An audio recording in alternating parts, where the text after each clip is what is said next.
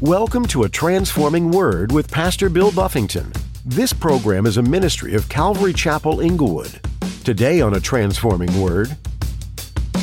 I've been listening to these people. Turn them people off and turn the Lord up. And let him renew your mind and renew you in the spirit of his mind. If you start feeling angst, if you even feel divisive a little bit, if you start feeling, I don't like that group. I can't not like any group. You know why? Because Jesus loves every group. Y'all know that? And if I'm going to represent him, that's got to flow through me. God loves every group. I don't care who they are, where they came from, how they got here, what they look like. Jesus loves them. God shows no partiality. However, that's not the experience that saturates our news feeds, relationships, and all that we see in the world around us. Pastor Bill teaches you through his message today to work on living without partiality and division. Don't see groups, colors, denominations, and other categories that seek to divide people. Instead, Pastor Bill exhorts you to think of the ways in which you can unite people. Consider how you can bridge the gap and the divides. Turn people to Jesus. Now, here's Pastor Bill in the book of Colossians chapter 3, as he continues his message, Old Man versus New Man. If you've been walking with the Lord 15 years, you're still going under transformation. Amen? And it's never going to stop. If you're here, if you're 19, and if you're 99, you both are being God's continuing to do a work. There's things that God is still, at every stage of your walk, there'll be the work of sanctification is going to continue on.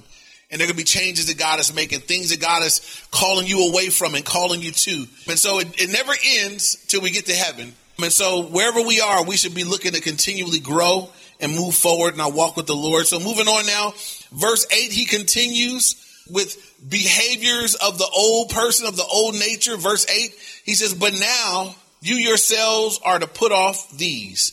And so we have another list. Anger. This is it's defined as a strong spirit of dislike or animosity, a vengeful spirit, a settled feeling of hatred, anger. And now everybody gets angry. Even God got angry. The Bible says be angry, but what? Sin not. So if you are hot-headed, right? If you get angry and you in your anger, you sin all the time. That's what we're talking about here. Someone that's given over to their anger. You just give room to, it characterizes you. As a Christian, we should not be characterized as angry. People at work they should, oh man, don't say nothing to her. Oh no, man, she'll tear you up, you know. Now that's a non-believer. That's okay. But if they talk about Christians like that, y'all know that's not okay.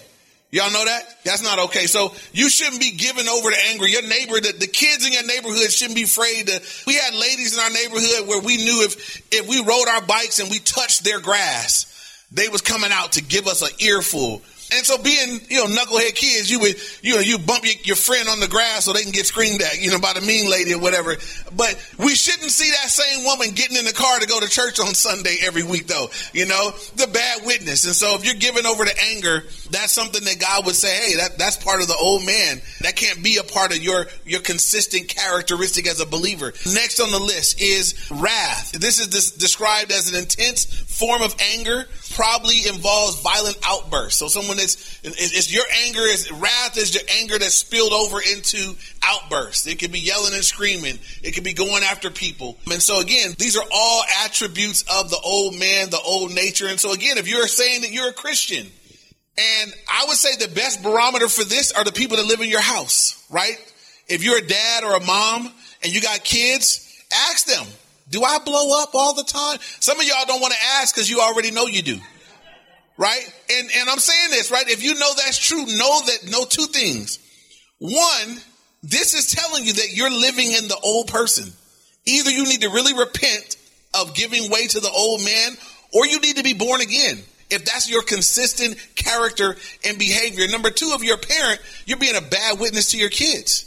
Do you want your kids to go to heaven?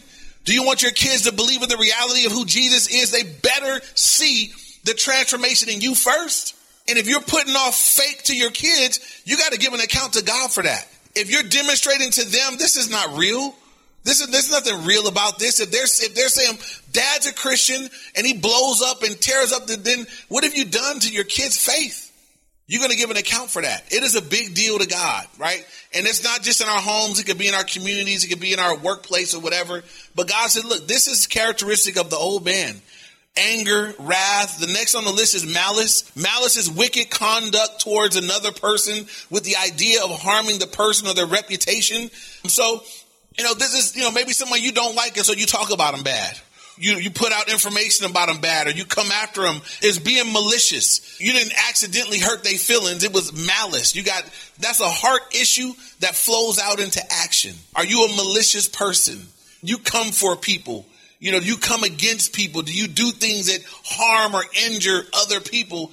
God will say, look, that's malice. That's not a believer. That don't characterize the saints. The saints are going out. We helping folks. Amen. We're feeding people, giving them drink, praying for their hurts. We're not out there doing malicious, mean stuff, hurting people. That should not be us.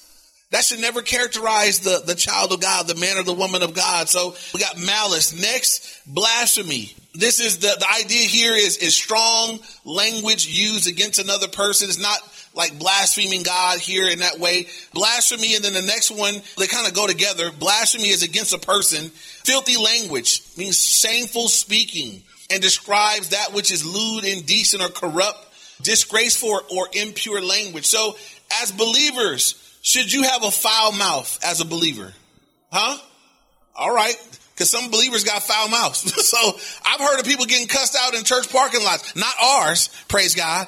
But I've heard of people, leaving church and can't get out in time and just, shut up, it's not no tongues. They're saying some other stuff, So look, if you're a believer and you're saying, look, Christ is Lord and the Spirit of God rules and reigns in my life, why you still talk like that? Why you still got a foul mouth? Why you still talk like a son of Satan or a daughter of the devil, whichever one you may be? We shouldn't be cussing. That shouldn't be our language as people that are representing the King of Kings. Amen. So be concerned. He's laying out the old man again. He'll go into the new man a little bit today and then a lot more next week. But he's saying, look, this is the old man. And this should not characterize you or me today. And so moving on, he says, blasphemy, filthy language out of your mouth. Verse 9. And this is a big one. Do not lie to one another, since you have put off the old man with his deeds and have put on the new man, who is renewed in knowledge according to the image of him who created him. So the last thing about the old man is he's a liar. How many of us, when we weren't saved, used to lie? Raise your hands. Every hand should go up. Y'all have been lying since you got here. So some of y'all been lying. Some of y'all couldn't even talk yet and you was lying. Your mama asked, did you take it? You didn't have no words yet. You was lying. So it's part of the fallen nature, right? We lie. It's a bad thing. Here's the thing. When you come into your walk with the Lord, your relationship with Christ, that can't continue to be. As a Christian, you shouldn't be a good liar, right? You should be a truth teller now. And it's difficult, especially if that's, something you kind of got good at, Some of us, when we weren't saved, we got good at lying. We use lying to get out of trouble or to, shade things or whatever. People use lying for a lot of things. This is what you need to know about lying. It is an opposite character of God, right? The Bible says God doesn't just tell the truth. He is the truth, right? Jesus says, I am the way, the what? The truth and the life. No one comes to the Father but by me. The truth is who he is. Now, Satan is a liar. The Bible says in John chapter 8, verse 44, speaking of the devil, it says that the devil is the daddy of all lies. Y'all know that? And when anybody lies, you're tapping into a satanic resource. You're becoming like Satan when you lie. So as a believer, you want to resist that. You want to acknowledge, wow, this is not how God would have me to be. Here's some different ways that people lie. Some people lie outright, Where are you coming from? You just tell a lie. Boom. Usually there's a motive for lying. You're lying to get out of trouble. You're lying to not be found out or something else you did. Lying to cover up something else bad that you did. But one form of lying, just outright telling something that's not true. Another form of lying is withholding information. I can withhold enough information to where I lead you to believe something that's not true. That's lying too. That's being deceptive. That's not being truthful. It's not being honest. That's not how God is. Another form of lying is exaggeration. exaggerating something, making it more than what it is. Guys do this all the time. You got a guy that can barely make a layup. Oh man, I'll be out there hooping him up. I'm dunking on him. He can't touch the backboard. Talking about he dunking on people. Just exaggeration is a form of lying. Cheating, right? You guys play games. And some of y'all are competitive. I know some competitive people, but some people are so competitive that they'll cheat, right? I used to play this game called Words with Friends. Y'all know what that game is? Right? And I'll be playing with people that were my friends. And so these people. So I'm playing the game with a friend of mine that I know the brother don't speak that well. And he coming up with all kind of words and names. I'm like, this is, it's unbelievable. Then I found out that there was a cheat for the game. And you can go behind and say, man, you got to be kidding. This guy been cheating me this whole time. I'm over here getting frustrated because I'm pretty good with words. And this guy's whooping me. He's cheating. He typing in words in some app to come back. And so cheating is a form of lying. It's deceptive. It's not true. This is what we know about lying. It's the way of the enemy. Satan, the Bible says that he's a liar from the very beginning. That when he lies, he's speaking of his own resources. He's a father of all lies. And so here he says, look, if you're a believer now, if you're a Christian now, you put to death the members of your flesh. You're no longer fornicating, no longer uncleanness, no longer passion for lustful things. You no longer have evil desire. You're no longer coveting everything that you see. And now this second list is you're not walking in anger or wrath or malice. You're not blaspheming people. You're not using filthy language, and you're not lying. You're not walking around lying about everything. So here, as we get, that's the end of that list of the old man, the old nature. And it's not even an exhaustive list. But if you listen to that list and say, man, that describes me. I do a lot of that stuff. Here's the good news, right? You're here. Today you're here, you're alive, and there's room for repentance for you. Right? If God is revealing to you today something that you did not understand, that you did not previously know, praise God that you're here. We're glad that you claim. We're glad that you're listening wherever you may be. But you can change that today. You can now say, God, now that I know, I want to be changed. I don't want to continue to live this way. And God will forgive you, and God will empower you to make the change that you need to make. But as we move from there, now we begin to look at the new man. And it says, the second part of verse 10, says, and now it says, you have put on the new man, who is renewed in knowledge. The new man is renewed in knowledge. Where does that knowledge come from, you guys? The word of God. One of the first things we try to do to a person that gets born again is give them a Bible. Why?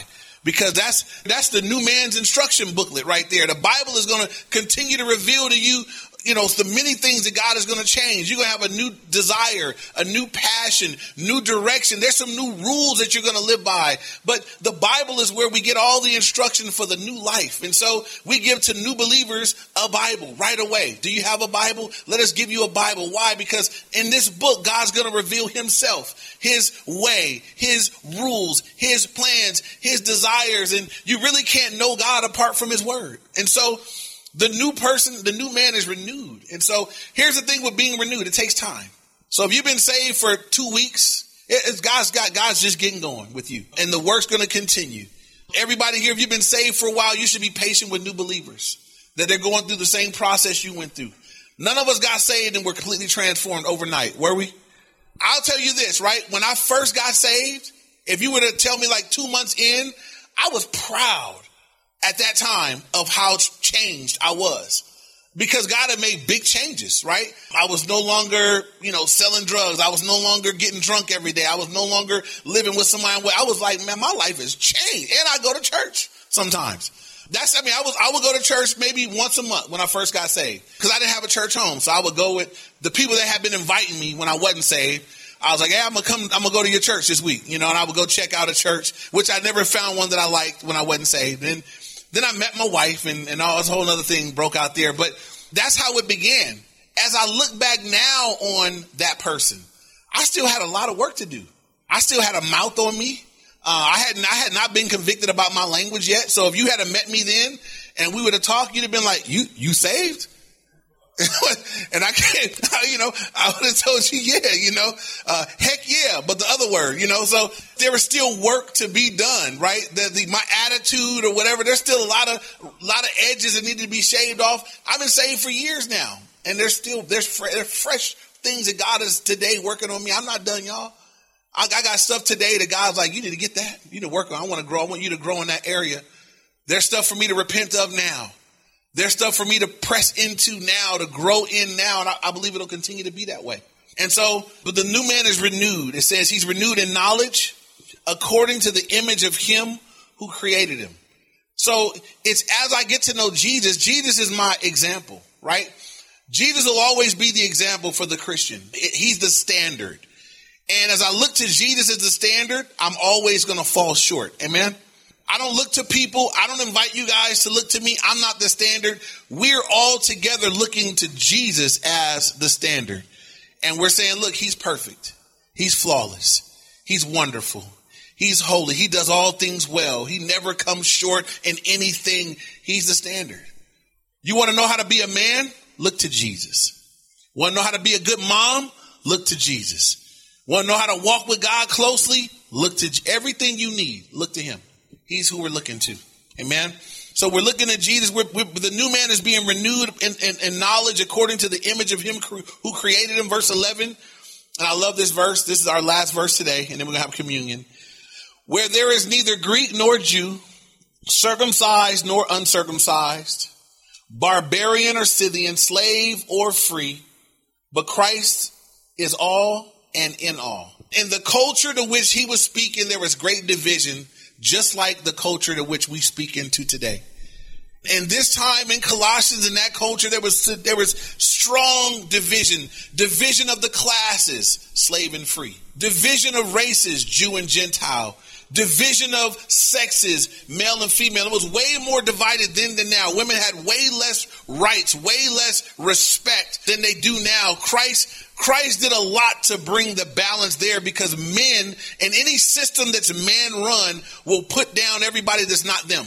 So women were put in a very low place in this time in culture. And so all these things that were divisions in the culture, God says, look, in Christ, none of that matters. Look at the last part of verse 11. He says, in Christ, but in Christ we're all, Christ is all and in all. There's a unity that Christ brings that ruins the divisions. And so in our world today, people are divided by class. People are divided by social structure. People are divided by race. Today, people are divided by their political stances. Can I point something out to you about political stances? That is a worldly concept, right? Politics that's the kingdom of this world. Amen. And so imagine that there are Christians divided against other Christians over the politics of this world. Crazy. Madness. Shouldn't be. That's secondary. You guys, the Bible says we're passing through and our home is not here. Amen. Our home is there. And so if we keep it balanced, we should be able to be unified, because the most important thing we've agreed upon. We've agreed upon who God is. We've agreed upon who the Savior is. We've agreed upon who is the one that can forgive us of sins and take us into eternity. We've agreed on that. That's the most important thing. And so God says, look, in Christ, there's unity. We can be unified. And so even as I look out today, I see a lot of different types of people. I love this. I love that in Christ, you can have rich or poor, black and white, Hispanic and otherwise, that we can all come together. And none of the things that may divide up our world and culture, it should not divide us here. Amen. Because we've all agreed that Jesus is King. God is our dad, that we're family, that I'm going to be in eternity with you guys. And so if I'm going to heaven with you, I need to be able to kick it with you now. Amen. At least we should be able to get along now. We should be able to worship him together now. We're going to be in eternity together. The church should really be the place the world looks in and says, how did they do that? The world should look in at us and say, wow, they figured it out. Some of the issues and problems of the world, that they can't solve it. They can't figure out how to get it together. They should peer into the church and say, wow, what a difference Jesus has made in the lives of people. And so here's the thing. That's why we as Christians got to make sure our minds are being renewed in Christ, in his word. We got to turn off the television, turn off the news, turn off. Sometimes those media sources are what are dividing people. And sometimes the flaw is that there are Christians that are given over more time to that than to the word of God. And so you begin to espouse views and opinions that you're receiving from Satan's children, essentially, that you're listening to all day, every day, on the news, on the radio, taking it in. And you realize, man, I'm not I didn't get none of that from Jesus. Jesus didn't inspire me to feel that way. The Spirit of God didn't move me to divide over here. I've been listening to these people. Turn them people off and turn the Lord up and let him renew your mind and renew you in the spirit of his mind. If you start feeling angst, if you even feel divisive a little bit, if you start feeling, I don't like that group. I can't not like any group. You know why? Because Jesus loves every group. Y'all know that? And if I'm going to represent him, that's got to flow through me. God loves every group. I don't care who they are, where they came from, how they got here, what they look like. Jesus loves them. Amen? And if I'm going to represent him, then when I go in his name to them, they got to understand that, hey, I want him to love you through me. I want to be a conduit through whom Christ's love can flow through my life. And I'll be hindered if I'm taking in bad information from outside sources, the people that don't know God, got me feeling weird about this group. I don't know about them because, they do that over there. Everybody here, consider what you used to be, right?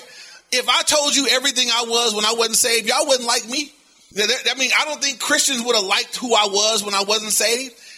And sometimes believers treat non-believers like that, right? Y'all know I lived on a block, and there was a church on the block that I lived on.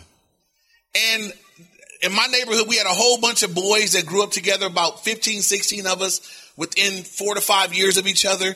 And we hung out on the corners. And we hung out, everybody sitting on their bikes, and the cars would go by, and we'd make noise and do stupid little things and hanging out on the street. But when the church that was on the block that we lived in, they never reached out to us. But when they would drive by, the ministers and the deacons and the servants of that church, you could get the sense that they were looking at all these boys in the corner like, shame. Look at that. What a waste. Look at this hanging out. That's how it felt.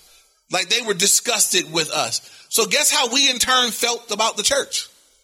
Disgusting church people, snooty. No, that's how we felt right back at them.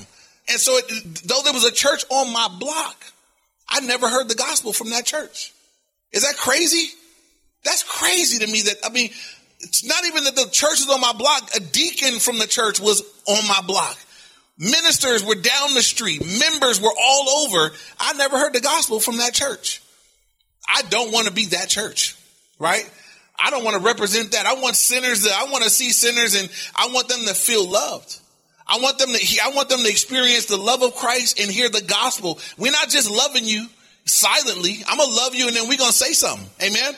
We got a message to share. So I'm going to love you practically, but I'm going to tell you the gospel. That's the most loving thing you can do, is tell somebody what Jesus did for him. And so as we end this here again, verse 11, he says, look, there's neither Greek nor Jew, circumcised nor uncircumcision, barbarian or Scythian, slave nor free, but Christ is all and in all. That will characterize the new man. We're being renewed in our mind, and we see Christ is all and in all. Christ is everything. Christ is he's able to break down every barrier and wall that the world has raised up, that we might represent him to everyone. As we continue this, we'll go into more detail about the new man, the character of the new man, verses 12 through 17 of the week. But as we end this today, I definitely want to give an opportunity for prayer, and for two things, because maybe there are people that are listening or people that are here, and you heard the list of the old man, but that's speaking to who you are today. That's okay. I'm glad you're here, and I'm glad you heard it. You got to do something with that, though. That would say to me that there needs to be repentance. There needs to be a turning away from those things and turning to the Lord. And so we're going to invite you to do that today. We're going to pray for you today, that God would meet you as you turn, to give you strength to walk in newness. Secondly, maybe we're here and we're well aware that we're new men, new women, born again. I want to encourage you that we'd allow God to continue. That renewal is not done. It's a continued process. That we would let God continue to have his way, that we might reflect him well to a lost and dying world in which we live.